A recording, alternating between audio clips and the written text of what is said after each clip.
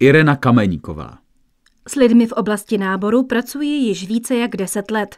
Mám zkušenosti se všemi typy zaměstnávání, které personální agentury poskytují včetně hromadných náborů pro startup projekty. Mezi společnostmi, kterými jsem prošla, byly velké mezinárodní agentury i agentury s republikovou působností v soukromém vlastnictví. V současné době pracuji jako nezávislý náborář, kariérový poradce a coach. Mým cílem je propojit zkušenosti z náboru s druhým břehem, to je předat zkušenosti z náboru těm, kteří hledají práci. Vím, jak se pozice opravdu obsazují, co personalisté skutečně hledají a jak to má vypadat. Moje působiště je v Ústeckém kraji, ale pracuji i na zakázkách v jiných regionech, hlavně na Plzeňsku a v Praze. Ústecký kraj je z pohledu trhu práce velmi problematický.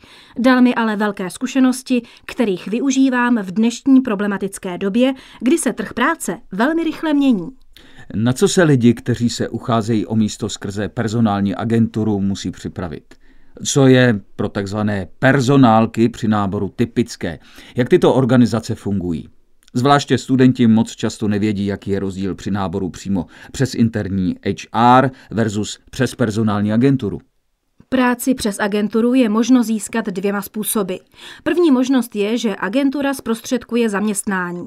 To je agentura uchazeče po pohovoru doporučí na 1 i více pozic do různých společností. Druhá možnost je, že agentura nabídne zájemci takzvané dočasné zaměstnání, to znamená práci přímo pod agenturou. V tu chvíli je pak agentura váš oficiální zaměstnavatel a vy jste přiděleni pro výkon práce do některé společnosti ve vašem regionu. Pokud se zájemce o práci skontaktuje s agenturou práce, zvyšuje si tak šanci získání nového zaměstnání. V dnešní době jsou všichni personalisté zavalení žádostmi o práci. Personální agentura tak může suplovat jakýsi předvýběr a poté doporučit do konkrétní firmy už jen ty nejlepší kandidáty na danou pozici.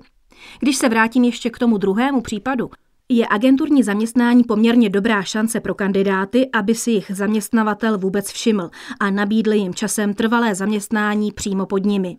Ve světě je běžné, že 10 až 15% zaměstnanců jsou právě lidé pracující pod agenturou. Je to rovněž dobrá možnost pro studenty bez praxe, jak nějaké první praktické zkušenosti z oboru získat. Ale je to třeba také dobrá šance pro starší uchazeče, jak prokázat, že ještě fyzicky či tempem na danou pozici stačí. Agenturní zaměstnání se již dávno nevyužívá jen pro dělnické pozice, ale i pro pozice například v administrativě či jinde.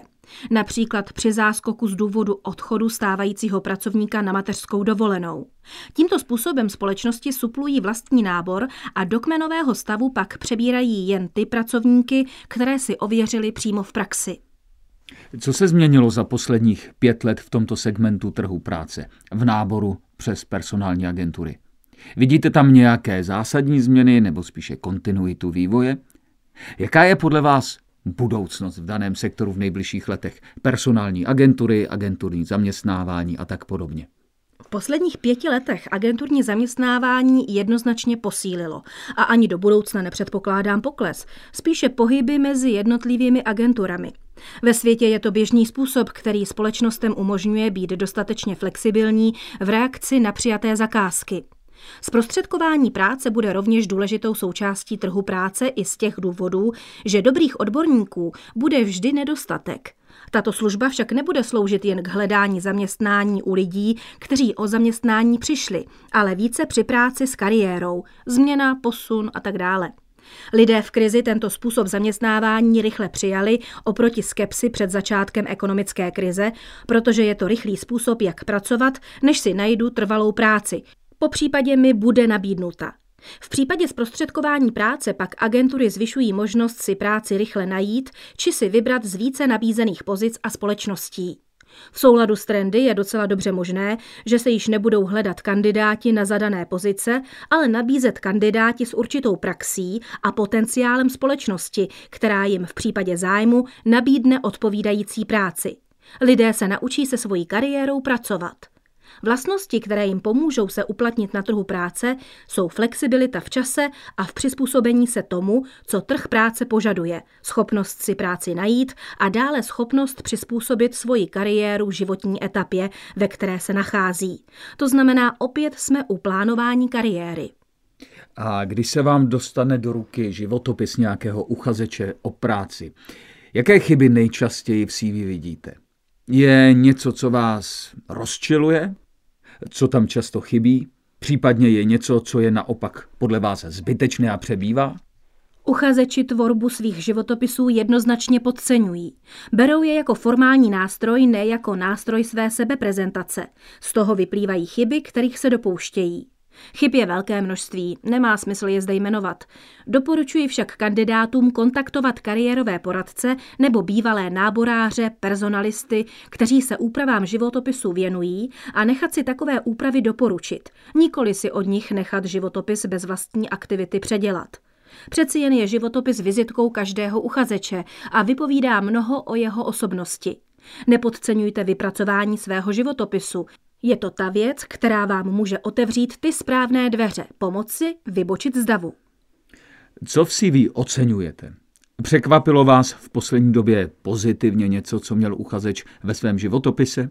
Oceňuji jasnou a přehlednou strukturu, přiměřenou délku maximálně do 2 stran a hlavně to, že skutečně odpovídá tomu, co hledám. Uchazeči často reagují úplně mimo svůj obor a zkušenosti, míří takzvaně naslepo.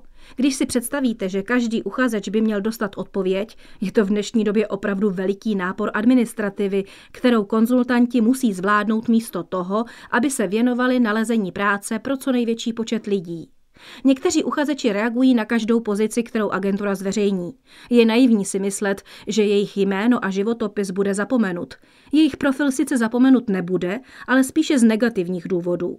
Spíše to pak říká cosi o neprofesionalitě uchazeče a jeho špatné sebereflexi ve vztahu k zveřejněným pozicím. V konečném důsledku tak uchazeč tímto posíláním životopisu na kdejakou pozici může snížit svoji šanci uspět. A teď už k osobnímu setkání se zájemcem o práci. Čeho si konkrétně všimnete jako první, když se s uchazečem setkáte osobně? Stalo se někdy, že jste očekávala podle CV úplně někoho jiného? Preferujete první schůzku online nebo on-site? Jako první vnímám jednoznačně neverbální projevy. Myslím tím chůzi, držení těla, podání ruky, oční kontakt, dále přiměřenost oděvu k pozici. První schůzku jednoznačně preferuji on-site po předchozím telefonickém screeningu, kdy se rozhoduji, zda kandidát odpovídá tomu, co hledám a zda ho pozvu k osobnímu setkání. V dnešní době poměrně hodně agentur nabírá kandidáty pouze na základě telefonického screeningu nebo delšího telefonického hovoru. Považuji za značně neprofesionální se s kandidátem nesetkat a hovoří to o kvalitě takové agentury a jejího konzultanta. Je s podivem, že se společnosti, které obsazení pozic poptávají, nebrání.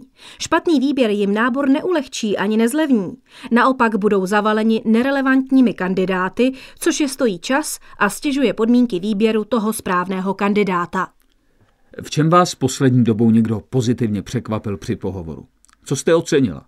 Oceňuji včasný příchod, případnou včasnou omluvu při zpoždění, dodržení domluvených věcí, což opravdu není obvyklé tak, jak by mělo být. Pozitivně mne překvapí každý kandidát, který má svoji práci rád. S takovým je radost pracovat. Nemám ráda kandidáty, kteří říkají, že je jim jedno, co budou dělat. Přála bych si, aby těch prvních bylo více. A co vás na osobních pohovorech nejčastěji štve? Co jsou chyby, které se stále opakují? Určitě nejvíce mi vadí lhaní v životopise či při pohovoru. Dále nedodržení sjednaných věcí ohledně prezentace ve společnosti, například čas. Dokonce se stává, že uchazeč nedodrží datum nástupu. 2 slovy shrnuto, nespolehlivý kandidát. A na jakou vaši otázku na pohovoru často uchazeči neumí odpovědět? Je nějaký typ otázek, který jim dělá problém? Uchazeči všeobecně jsou málo konkrétní. Nehovoří často za sebe, ale za svůj tým, za svoji společnost. Při konkretizaci se často údaje v životopisu rozplynou v nic. Uchazeči rovněž nemají svoji pracovní kariéru pevně v rukách. Neví, kam směřují. Někde pracují a další směřování řeší jen, pokud o práci přijdou, nebo jim již nestačí vydělávané peníze. Nekoukají na kariéru jako na celoživotní proces. To se snad zlepší tím, že už i v České republice přibývá kariérových poradců, kteří pracují se studenty a absolventy a v úvodních konzultacích zjišťují preference, předpoklady a vize. Čtete motivační dopisy? Jakou váhu jim dáváte? Nečtu motivační dopisy, které nejsou v těle mailu, ale v příloze. Je to velmi častá chyba, které se uchazeči dopouštějí. Motivačnímu dopisu dávám váhu až v okamžiku, kdy udělám užší výběr a chci se dozvědět o kandidátově motivaci pracovat na dané pozici něco více. Musím říct, že další častou chybou je, že motivační dopis vůbec není motivační.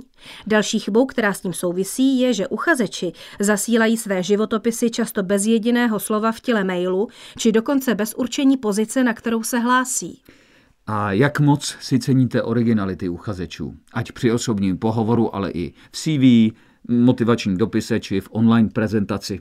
Originalita je žádaná u určitého typu pozic, jako jsou pozice v reklamě, v marketingu, to znamená v tvůrčích profesích. U jiného typu pozic spíše obtěžují. Tisknout životopisy na růžových podkladech či barevně psané je nápor na tiskárnu či na konzultanta, který při nastavení tisku v odstínech šedé nevidí na papíře sem tam nic nebo vůbec nic. Jaký význam má z vašeho pohledu vedle CV další prezentace online? Googlíte si lidi? Koukáte na jejich LinkedIn nebo jiné profily? Jaká forma online prezentace vám přijde z vašeho pohledu užitečná? Ano, LinkedIn je základ. Dnes už zde můžeme najít i uchazeče z dělnických pozic.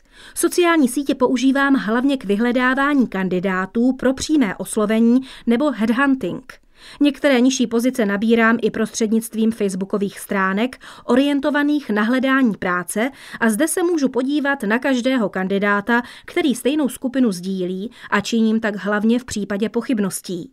Stejné je to u kandidátů na střední pozice, například když se mi něco nezdá. V případě vyšších pozic je způsob jejich prezentace na internetové síti samozřejmá záležitost. Nejvíce tedy internet využívám při hledání vhodných kandidátů. Kdo jsou z vašeho pohledu opravdu zajímaví uchazeči, o které stojíte?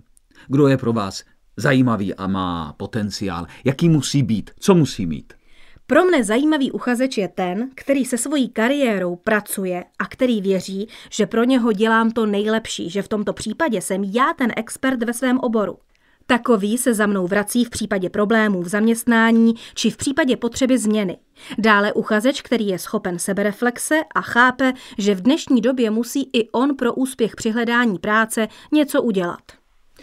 Díky moc za pohled do zákulisí personálních agentur a za inspiraci pro všechny, kteří hledají nebo brzy budou hledat práci právě třeba tímto způsobem.